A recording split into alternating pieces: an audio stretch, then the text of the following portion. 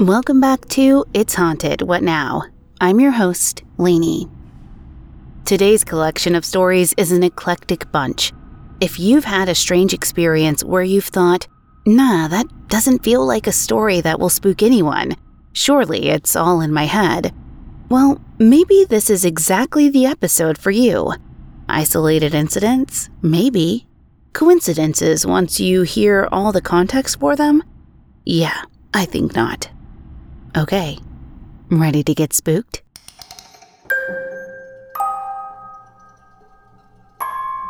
Jan 1977 opens today's episode with a story about an unpleasant entity. Oh boy.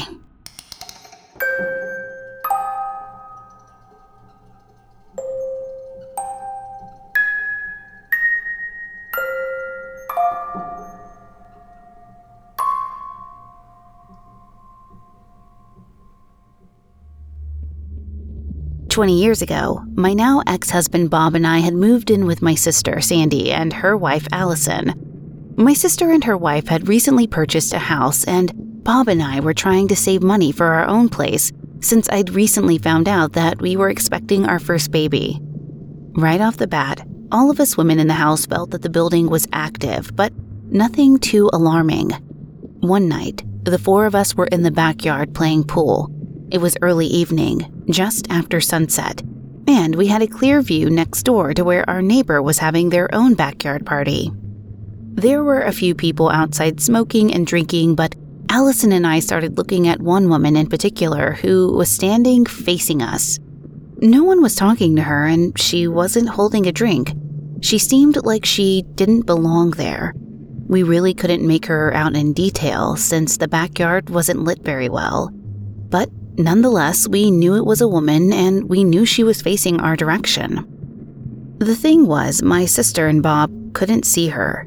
Allison and I kept pointing directly at her, asking if they could see her, but they insisted they couldn't, even though there was no one around or anything that would block their view. The whole time, this woman just stood there, motionless, observing. A little spooked at this point, we all went inside. Later on that night, Bob and I were in bed, and we decided to pop in a movie. I love anything paranormal, and I love scary movies. But for some reason that night, I just couldn't watch that movie. It was disturbing me in a way it never had before. I don't know why, but something about that movie just made me feel uneasy. I kept saying to Bob, "Why is the place in this movie called Point Pleasant? There's nothing pleasant about it." Whatever was bothering me, I chalked it up to pregnancy hormones and asked Bob to turn the movie off. Around 2 a.m., we went back to bed. Not long after, I started feeling cramps. I got scared thinking something might be wrong with the baby, so I called my OBGYN. Now, you need to remember, this was on a landline, no cell phones, and when I called my OBGYN, there was no ringtone, just a busy signal. I hung up and called again. This time, the answering service picked up. They gave me some advice and I settled down. The cramps slowly started going away. I began to shut my eyes when a strange glow in the room caught my attention. It was a weird, green glow coming from the foot of the bed. Well, I've seen enough scary movies to know what not to do. I wasn't going to just sit there. I woke up Bob, asking him if he could see the green glow as well, and he could. The glow steadily became more intense. It made the entire side of the room glow. Bob and I both shouted so loudly that my sister and Allison ran into our room, armed with their martial art sticks, thinking we were under attack. By that time, the green glow had vanished. I think this is the point where I need to mention that our room faced the neighbor's backyard. I think the lady from the party had something to do with the green glow. Needless to say, we slept in the living room that night. Fast forward a month later, my sister's phone bill came in, and Allison read it over aloud, confused. Who in the world called Point Pleasant at 2 a.m. a month ago? I was in shock to hear that name and snatched the paper from her. When I looked at the number, it was the number for my OBGYN, but off by a single digit. Instead of a 4, I dialed a 5. I'd called Point Pleasant by accident. What are the chances? I was so shaken by the whole experience. The incidents in that house continued. We'd hear a little kid calling for their mom or giggling, for example. We didn't stay long in my sister's house. She ended up selling it eventually. We still talk about that night. My son is now 19, and I still tell him the spooky story I had while I was pregnant with him. Turns out, he's had experiences that can't be explained himself. My daughter has too. I guess it's hereditary.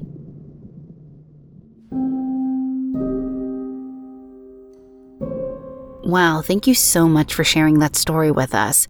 It's super creepy that you somehow called the city of the movie that was freaking you out just moments before. I'm super curious about the woman in your neighbor's yard and if she was somehow trying to come into your room that night like you suspected. Have you thought that the cramping may have been your son reacting to the presence as well? It would make some sense after you mentioned that he also experiences things that he can't explain. I don't know, so hopefully somebody out there may have some answers for us. Our second story is told by Creepy Total 8241, who played a very dangerous game.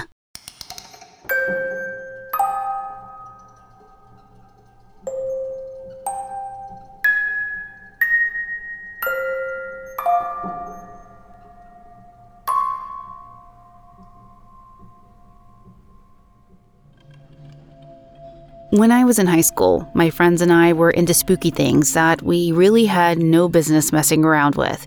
We would visit cemeteries at night and go to our small town's local haunt spots to try and stir up any urban legends. The story I'm about to tell made us quit, cold turkey, from trying to seek out anything paranormal. One night, we were over at our friend's century-old home. It was a creaky old house, a perfect setting for a night of Ouija. We brought out the board, and for the first half hour or so, nothing particularly strange happened. Some basic movement from the planchette, but nothing wild. Eventually, feeling smug, I asked the spirits what my middle name was. Since my parents made up my middle name, it's not even close to being a real name. I was confident that this would knock out any suspicion that anything genuine was happening. No one in the circle knew my middle name, never mind would have been able to spell it. There was literally no way someone could even make a vague guess at what it was. But the board knew.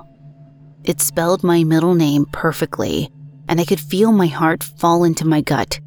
Keep in mind, my hands were not on the planchette at this point, so I couldn't have moved it myself, even subconsciously. Everyone laughed because what a silly middle name that would be. But I had to confess that it was mine, and the color drained from everyone's face. Suddenly, a glass ashtray that was sitting a few feet away on the coffee table split, clean in two. We were done. We left the house to go stay somewhere else, and fortunately, I have never experienced anything that terrifying again.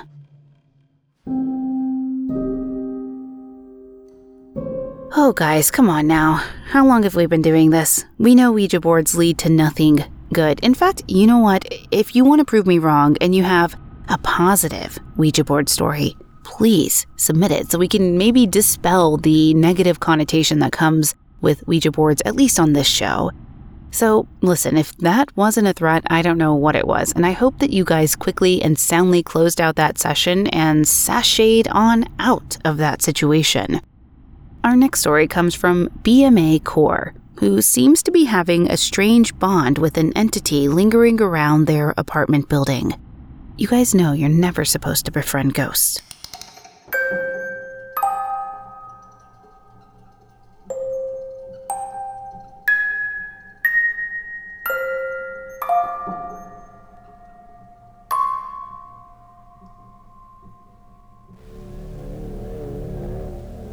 I moved into my apartment approximately 9 years ago. Shortly after I moved in, I had fallen asleep in front of the TV one night. When I woke up and moved to stand up, I stepped into a thick puddle of liquid that hadn't been there when I fell asleep. The puddle was fairly large, probably 30 centimeters in diameter, and there was no obvious explanation as to where it had come from. I lived alone, so there wasn't anyone who could have spilled anything. There were no air ducts, underlying pipework, or any liquids of my own that I'd had nearby that could have fallen over. The liquid was thick and viscous, nothing like water, and smelled like coconuts, almost like a shampoo. I cleaned it up and called my parents to see if there could be an explanation. They merely suggested to monitor the situation, but that it could have been a leak that began elsewhere and moved to that spot. I never experienced anything like it again, but the incident was strange enough that I went searching for answers. At first, my online searches led to normal, expected answers. Eventually, however, it led me to discussions about poltergeist. I tried to rationalize the event and discount it to myself. I told myself that there usually had to be some sort of trauma in a space to account for a poltergeist. So unless something had happened on the property, it was a theory I could easily dismiss. I can't say I was a true skeptic, but I'm someone who would rather not poke around and find things that I'd rather not have found. Unfortunately, my research came up with exactly that. I discovered that my building had once been a factory which had been converted into loft apartments in the early 2000s. In 1988, in what had been the parking lot of the factory, the owner was brutally murdered, and as of today, the case remains unsolved. A police officer was quoted in the news stating they knew who'd done it, but there wasn't enough evidence to prosecute, and so their suspect was walking free. When I discovered this, it made me think maybe I did have a poltergeist after all. Maybe the strange liquid had something to do with this murdered soul trying to get some acknowledgement from a world that had failed to get them justice. I haven't had any other physical experiences like that one, but lately I am starting to sense that I've been getting other experiences. For the past year, whenever I work in my home office next to the window, I've had a recurring feeling of what it would be like to be shot. I have the strangest, unexplainable sensation of a gun being held to my head, as if in a dream, even though I'm wide awake. It's like my mind drifts towards it without my knowledge or consent. It's hard to explain. It's like a memory of a car coming back, and I can feel my head rock back violently. It's been a recurring kind of memory, or irrational fear that comes and goes at random, but it's been happening for nearly over a year now, and only ever when it's dark outside. I've also developed these strange stomach aches, which only ever appear at certain times of the morning and only last for about half an hour or so. Further research into this unsolved murder led me to finding out that this had been an organized mob hit with a getaway car, and that there were 3 suspects who shot the victim, once in the head and twice in the stomach. The murder itself took place at the same time of day when I constantly find myself having stomach aches. I think this might be the spirit of the person trying to communicate how they felt when they were murdered. I can't think of any other explanation for everything that's so closely linked to the murder story. I just wish there was something I could do to put them at ease.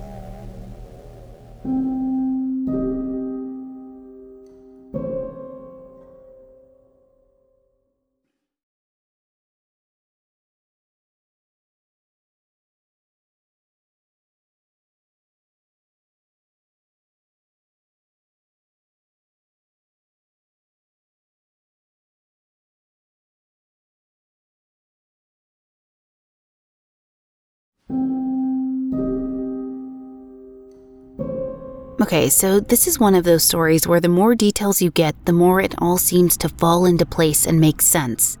1 or 2 isolated incidents would be one thing, but all of them together, it's a lot harder to explain away.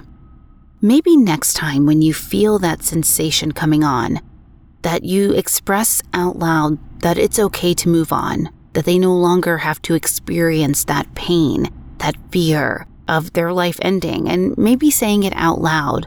You know, we sometimes believe that energy can be stuck in one place and they're kind of left repeating the same experience over and over again. So maybe you can break that loop by saying it out loud. I don't know. Just a suggestion.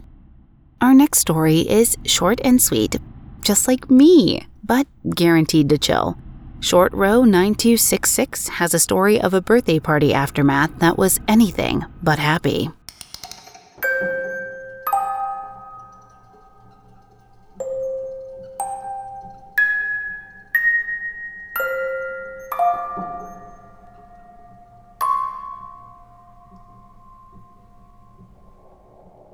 My daughter's birthday party was a few days ago. I had 3 helium balloons left over, and they were cute, so I left them in the living room. The balloons were losing their helium but still clinging valiantly to the ceiling when I went to bed. It was chilly, so I'd left the heat on, but the vents were blowing the balloons away from the doorways, so I figured it would be okay to leave them there.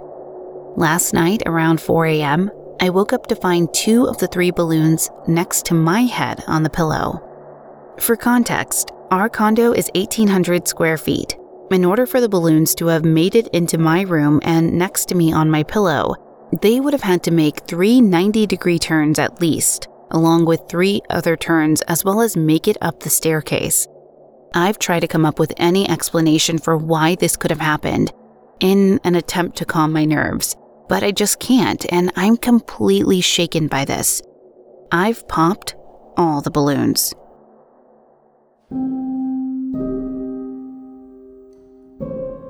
Okay, so real talk, I would have popped the balloons too and just been like, sorry demons, not today. Our next story is from Caden J. Peters with a story of an isolated mountain home and a mysterious sound going bump in the night.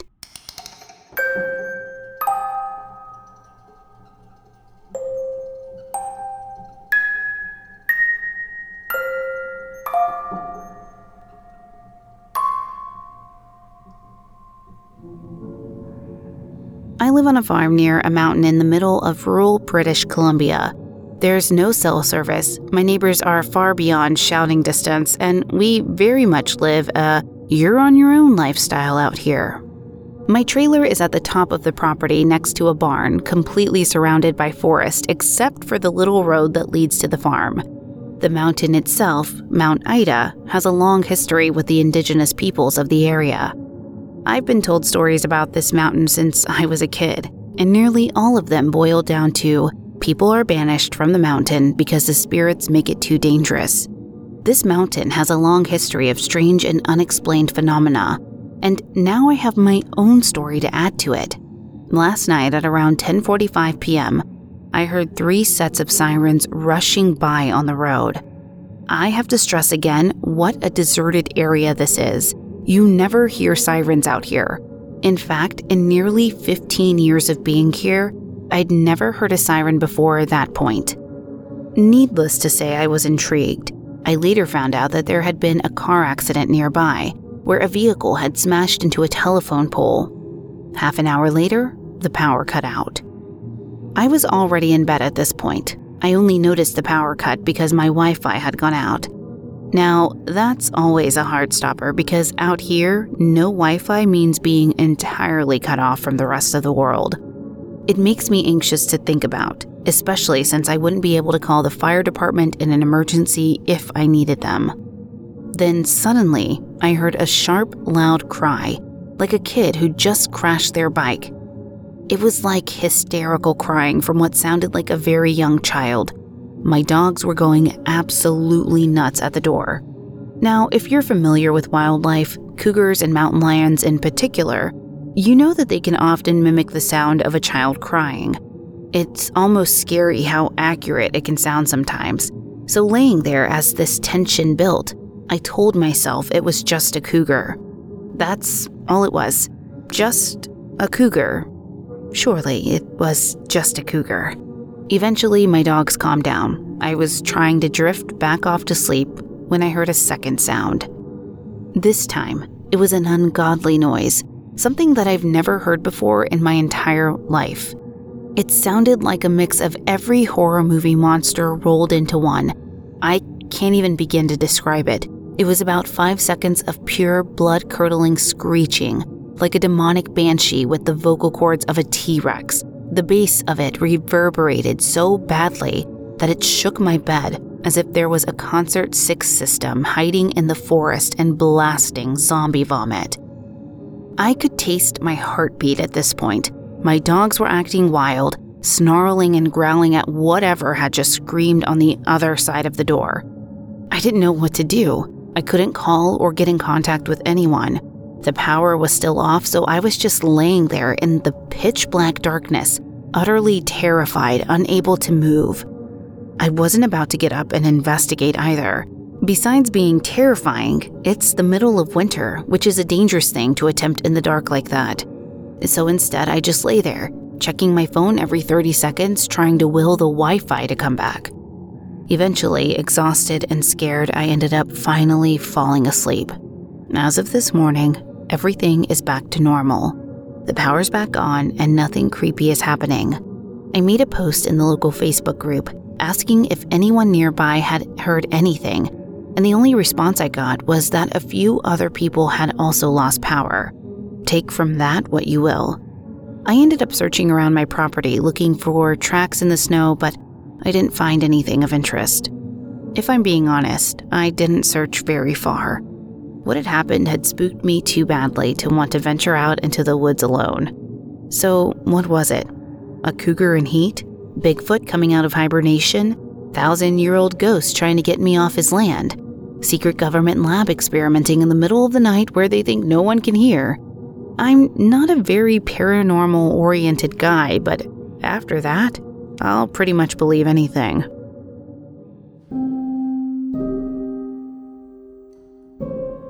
Okie dokie, so it sounds like you've tried to come up with as many explanations as possible, from the fantastic to the factual. But if someone like you, who's used to living out in the woods like that, doesn't know what the sound is, I'm a little more inclined to believe there's something beyond a rational explanation for it.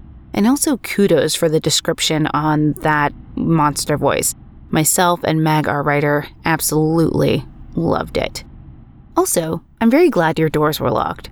I would have barricaded my door and I don't know what I would have done, honestly. Glad you're okay, though. Our next story is from Liz in Oklahoma with a strange experience during the solar eclipse.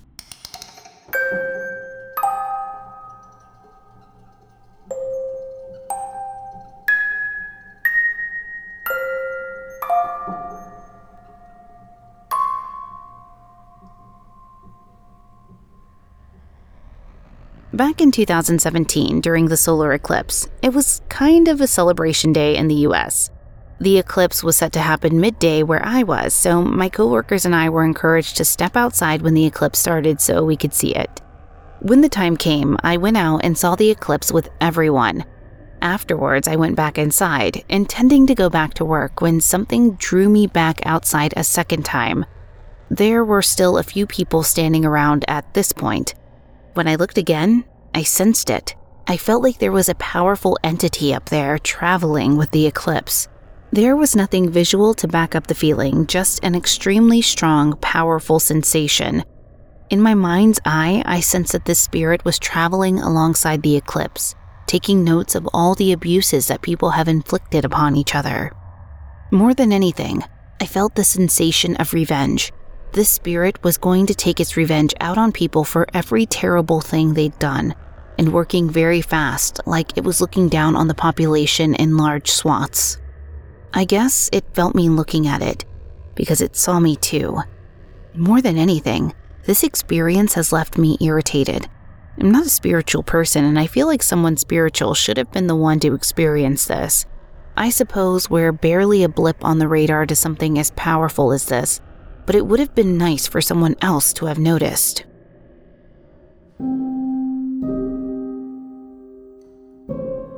I'd be curious to hear from someone who considers themselves to be the spiritual type that you're wishing for here. Would they have felt the same sensation? Have they had a different experience? If there's anyone else out there who would like to chip in, I'd love to hear it. Our final story today comes on a wholesome note. The Sidewalk Bitch comes to us with a story of a visiting ghost of an extremely friendly type.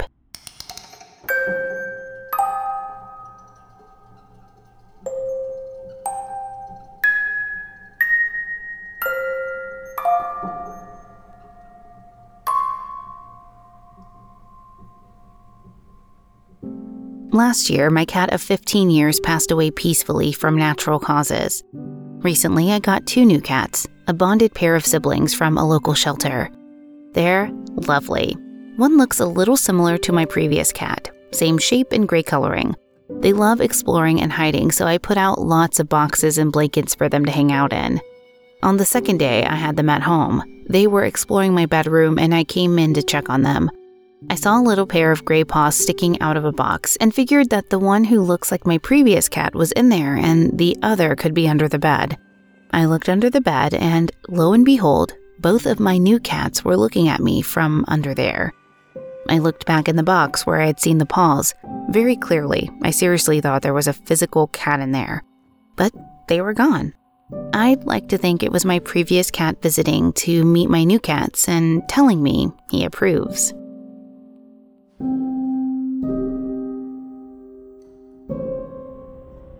Okay, that's such a sweet story. I think everybody here on the show has a cat in their life that they love.